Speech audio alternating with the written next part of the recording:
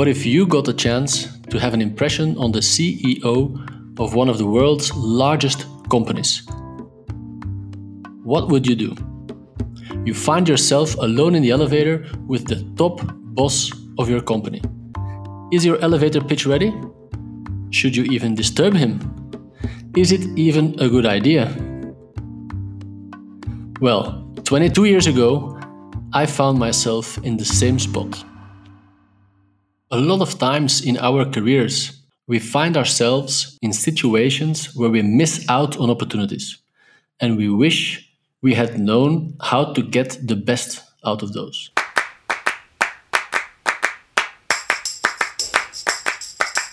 So hello everyone, welcome to I Wish My Boss Told Me That, a podcast where we will discover things that we didn't know about having a fulfilling career.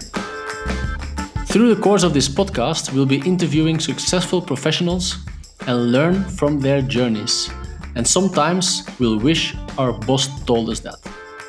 I'm your host, I'm Serge De Vos, Global Director of Operations at AB InBev, the world's largest beer company.